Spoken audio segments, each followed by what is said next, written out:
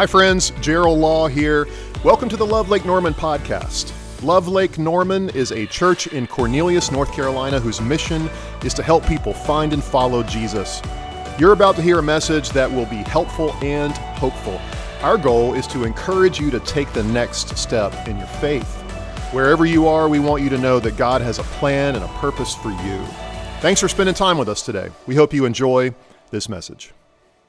My name's Gerald. I'm the lead pastor here, and I just want to say another welcome. You guys have already hopefully been welcomed really well. Liz and I just got back from a trip. We got to go to South Africa for like 10 days, and it was unbelievable. We got back Thursday, so we're still a little... Are we feeling it? I'm feeling it a little bit. A little jet lag. But I'm sure the staff team feels like I'm going to probably tell a story about South Africa for the next year in every single message, and I probably will. But actually, I won't today as much, but we're thrilled to be back. We were at a church service last Sunday morning, though, an African church service that lasted over 3 hours. Anybody ever been to a church service that lasts that long?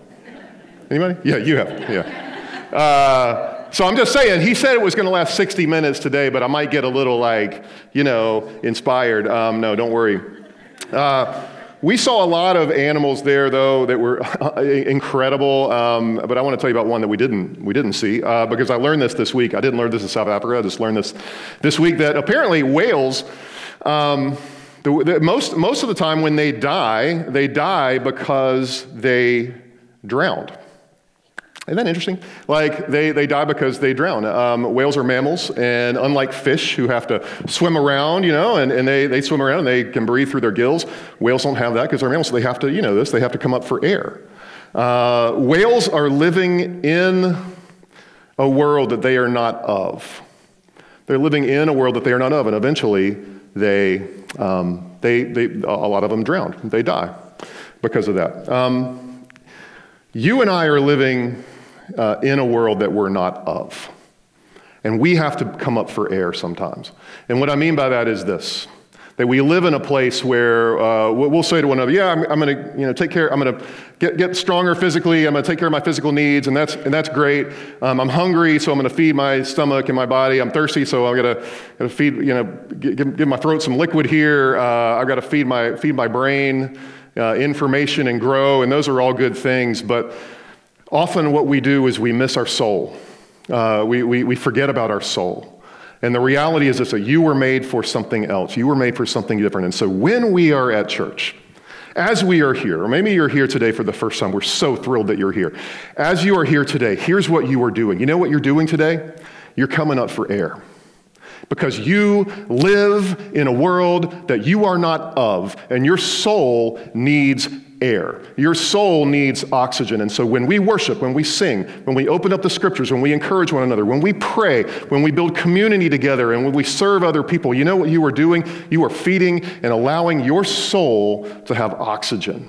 You have to do it, or you will drown. So, welcome to Love Lake Norman, a place where your soul can breathe, okay? A place where your soul can breathe. We've been in this series called Jesus Up Close, and so I wonder if you've ever gotten caught doing something, like doing something kind of bad or whatever, and you get stuck in the middle of I got caught, and I'm wondering what the punishment is going to be. I remember getting into a fight with my brother one time. He was 2 years older than me, and we were probably 10 and 12. And most of the time, he won those fights. I can admit that now. But this time, I actually, got him. I hit him really hard, okay? And I'm not proud of that, except for those 5 seconds or so when it happened, and I was, standing over him, and he was on the ground, and I was yeah, I had that feeling of, I finally took him down, right? But very, very quickly, that feeling went from that to, from, kind of being pumped up to, oh, my gosh. My mom and dad are going to be so mad at me. What are they going to do to me? They are going to kill me. And so I went from that satisfaction to an immediate feeling of total dread. What is the punishment that I am going to get? And so I start to come up with these explanations or these excuses or whatever. And one of them is yeah, he's not as hurt as he thinks he is. He's just kind of faking it. He's working it up. He's trying to make it look worse than it actually was. Or maybe he deserved it, right? He deserved it. Or maybe I'll run away and hide. We do that when it comes to God. We do that when it comes to God. We adjust our story sometimes in a way. We feel often like I am caught.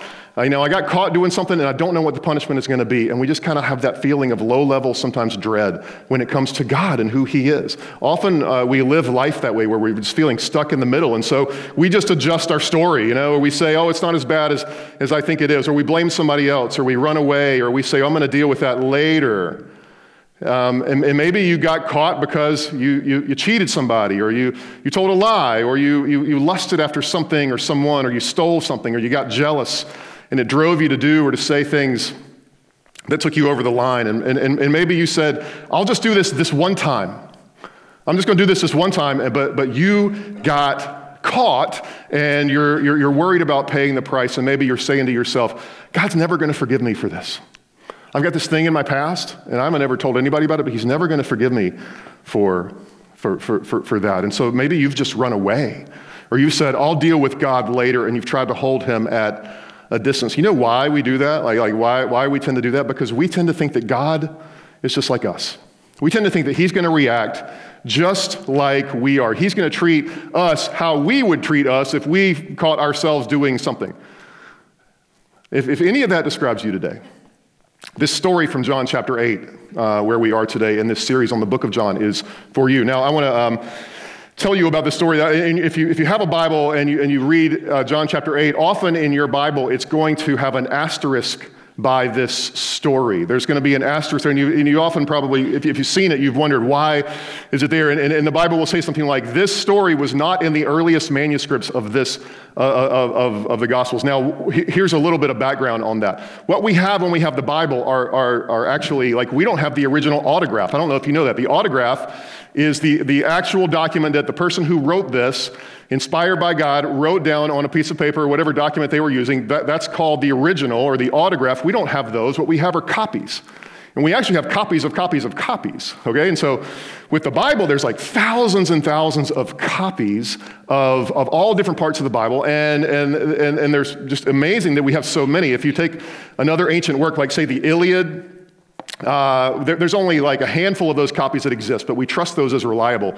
With the Bible, we have like thousands and thousands of copies. But what is the reality with this story is that it's not found in the most ancient ones, but it made it in. Now what we have in this story is most likely a story that actually happened with Jesus, and it was just a piece kind of floating around on its own, and it got passed around, and it made its way into the book of John. John probably did not write this story, but the reason it's there is because we have, with a high degree of reliability, we understand that this happened. Like the story that we're getting ready to read happened. All right, that's just a little parenthetical statement if you're wondering why it says that in your Bible. So, John chapter 7, we're not going to talk through that, and I would highly encourage you to read that on your own. And if you may have one of the journals that we've given out, and I hope you do. If you don't have one yet, you can grab one outside.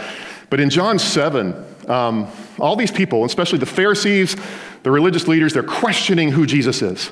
They're like, who is this guy? And these people are starting to follow Jesus, and so they're getting more and more stressed out, these Pharisees, because people are leaving them and following Jesus, and he's teaching at the temple, and he teaches with power and authority, it says.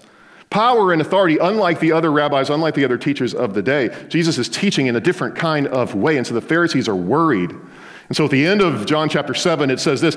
In fact, Nicodemus shows back up. Now, if you were here with us when we were talking through John chapter 3, that whole book was about a conversation between Nicodemus and Jesus. And it's an amazing, please go back and read that, an incredible conversation between Jesus and Nicodemus.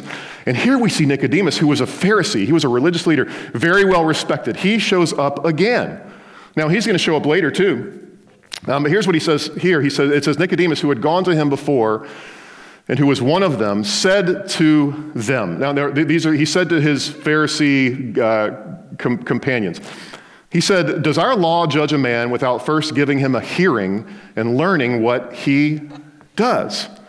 They replied, are you from Galilee too? Search and see that no prophet arises from Galilee. And so what you get is this place where Nicodemus is defending Jesus. He's like, shouldn't we hear this guy out? And that sets the stage for what I want to share with you this morning in this story. It goes on, it says, they each went to his own house.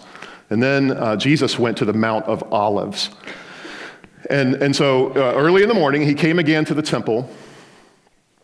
All the people came to him, and he sat down and he taught them.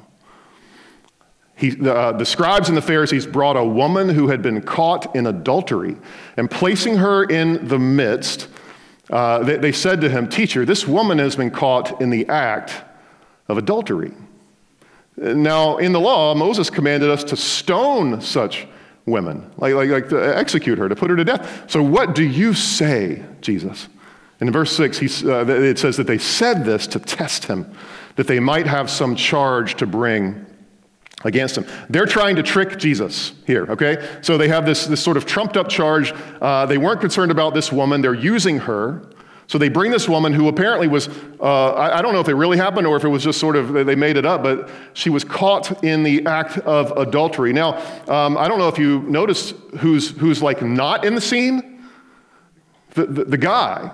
Right? Like the guy that she was caught with, he's nowhere to be found. Now, what you have here is some evidence of again, like we said this a couple weeks ago, about how they treated women in that day and how they also weren't looking for justice. They were looking to trick Jesus, because if Jesus says this, if he says, "Don't stone her," they're going to be able to say to him, "You're not following Moses. You're not following the Old Testament law." But if he says, "Go ahead and do it," right? Let's pick up a rock. I'll be the first one. He's no different than anybody else. So they try to stick Jesus in this predicament. They're learning, though, that they can't really put Jesus in a box, because he will immediately make them look foolish. Here's what happens next. Verse 6 says, Jesus bent down and wrote with his finger on the ground. And so it says, as they continued to ask him, he stood up and he said to them, "Let him who is without sin among you be the first to throw a stone at her." Now, let's take that first part first. He bends down, right? And he starts to draw with his finger in the sand.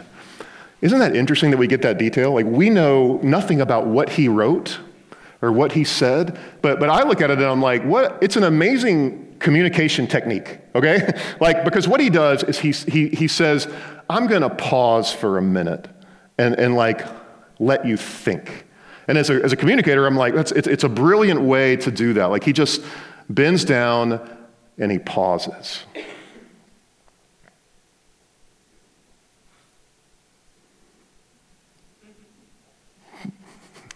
I just wanted to see who was going to like make a noise first. It gives you a moment to think. It gives you a moment to process. And so then he like the most like tweetable phrase he might have ever said. I mean, this is something that the guys would write down and be like, I got to repeat this over and over and over and over again. He says, "Let him who is without sin among you be the first to throw a stone at her." Let him who without sin among you be the first to throw a stone at her. And then you know what he does next? Here's what it says. He bends down again to write in the sand. Verse 8. He bends down again once more, and he wrote on the ground. Can you get your mind around that for a minute? Let him who is without sin throw the first stone at her. He's got all of these men around with rocks in their hands. And he looks around and he says, "Okay, whoever doesn't have sin, you go first." And then, right back down, drawing in the sand. And I wonder if he's like looking at up at him like, while he's drawing in the sand again, but he gives them another minute to process. He gives them another minute to think. When it comes to God and his invitation to change, sometimes we just need a minute. Sometimes you need a minute. Sometimes I need a minute. When it comes to God and his invitation to change, we need a minute. Now, here's what we do. we will tend to go, "Hey, where's God? Like, I don't feel like he's speaking to me. He's not doing what I want him to do. He's not answering the prayer that I want him to answer. He's not saying what I want him to say. In fact, I don't even know like what he's doing at all. He's so quiet." Could it be that silence is him giving you a minute? Could it be that silence is an opportunity for you? Because might it just be that he is withholding judgment? You know that God wants no one to die without him. He wants no one to die without him, and so he gives us a minute. In your world right now, maybe it's not, where's God and why isn't he answering? Maybe it's, he's given me a minute to respond. How am I responding right now? He's holding things back to give us time. When it comes to God and his invitation to change, sometimes we just need a minute. But it says this, it says when they heard that phrase, when they heard him say, who's without sin? You throw the first rock. When they heard that, they went away one by one, beginning with the older ones, and Jesus was left alone with the woman standing beside him. So can you picture that? The rocks that they're holding in their hand, thud on the ground, one after the others. The older ones first. You know why, right? They're just wiser. They've seen more. And maybe they're feeling caught. And the younger ones, the younger ones, if you're young, you just tend to be like fervent and more passionate, and that's great. Maybe more opinionated though, and you tend to think that you're right most of the time. The older ones knew quicker. They went, he's right, and they dropped their rocks. The older I get, I feel like the less adamant I am about a lot of things, and it's like the less how do I say this? There are fewer things I really care about, but the things that I care about more. Does that make sense? Yeah.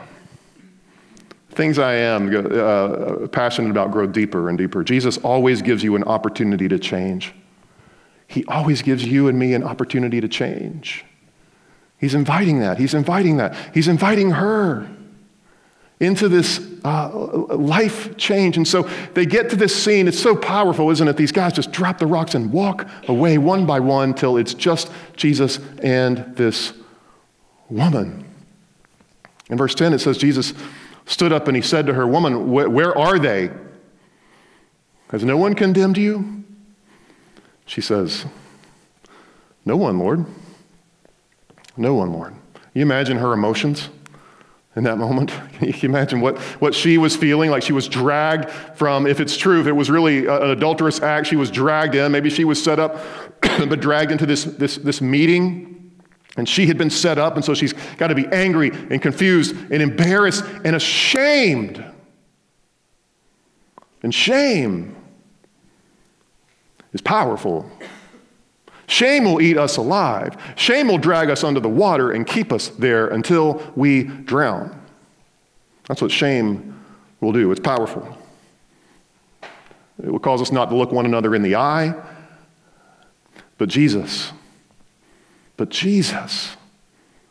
he defends her, and he silences them, and he sends them away. And what seemed impossible to her was about to happen. Where are they? He says, where are they? There's nobody here. Nobody, Lord, just us. And then Jesus says these incredible words, well, neither do I condemn you. Go, and from now on, sin no more. Go. And from now on, sin no more. I'm not going to condemn you either. It reminds me of the words that John wrote in chapter 3, where Jesus is speaking to Nicodemus, and then in verse 17, it says this, for God did not send his Son into the world to condemn the world, but in order that the world might be saved through him. And Jesus is saying two things here. I'm not here to condemn you. Go and lead this life of sin. You know that Jesus always forgives. He always forgives. You're not too far gone. You're not too far away from him. And then he always invites us into a better life than the one we were living. He always is inviting us into a better life than the one that we were living.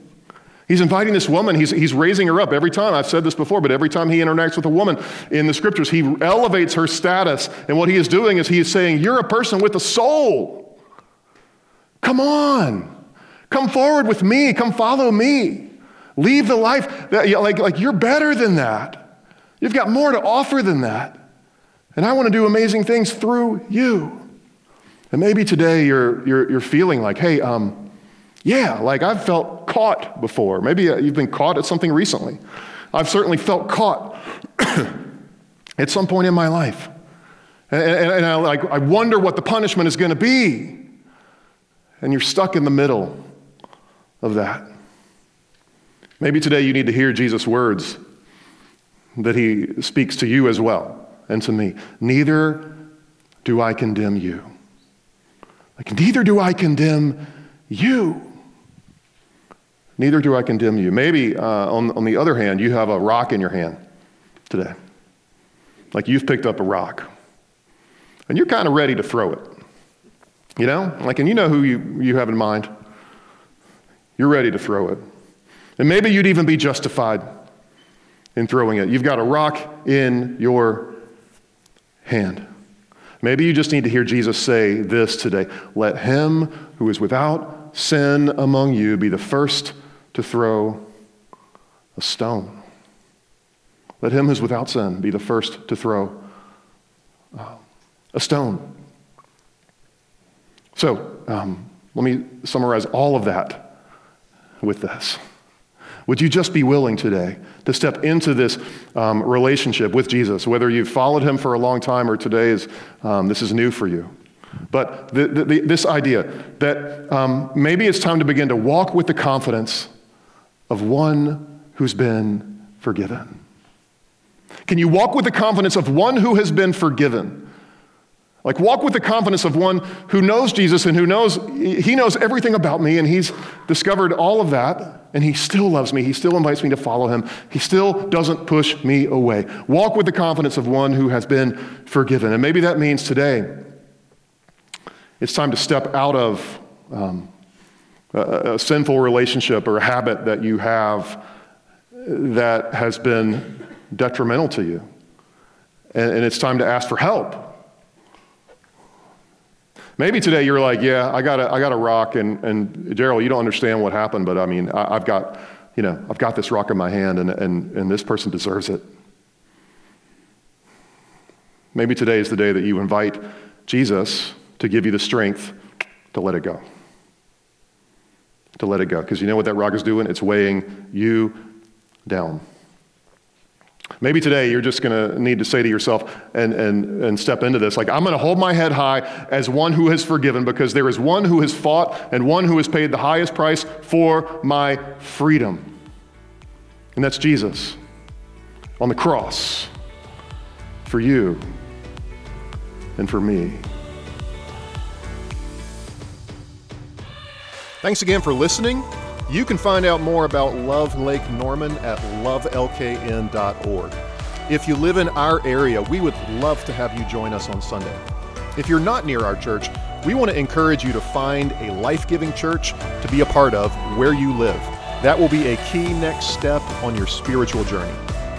Please take a minute, subscribe to this podcast, and keep up to date with our weekly messages. And thanks again for joining the Love Lake Norman podcast.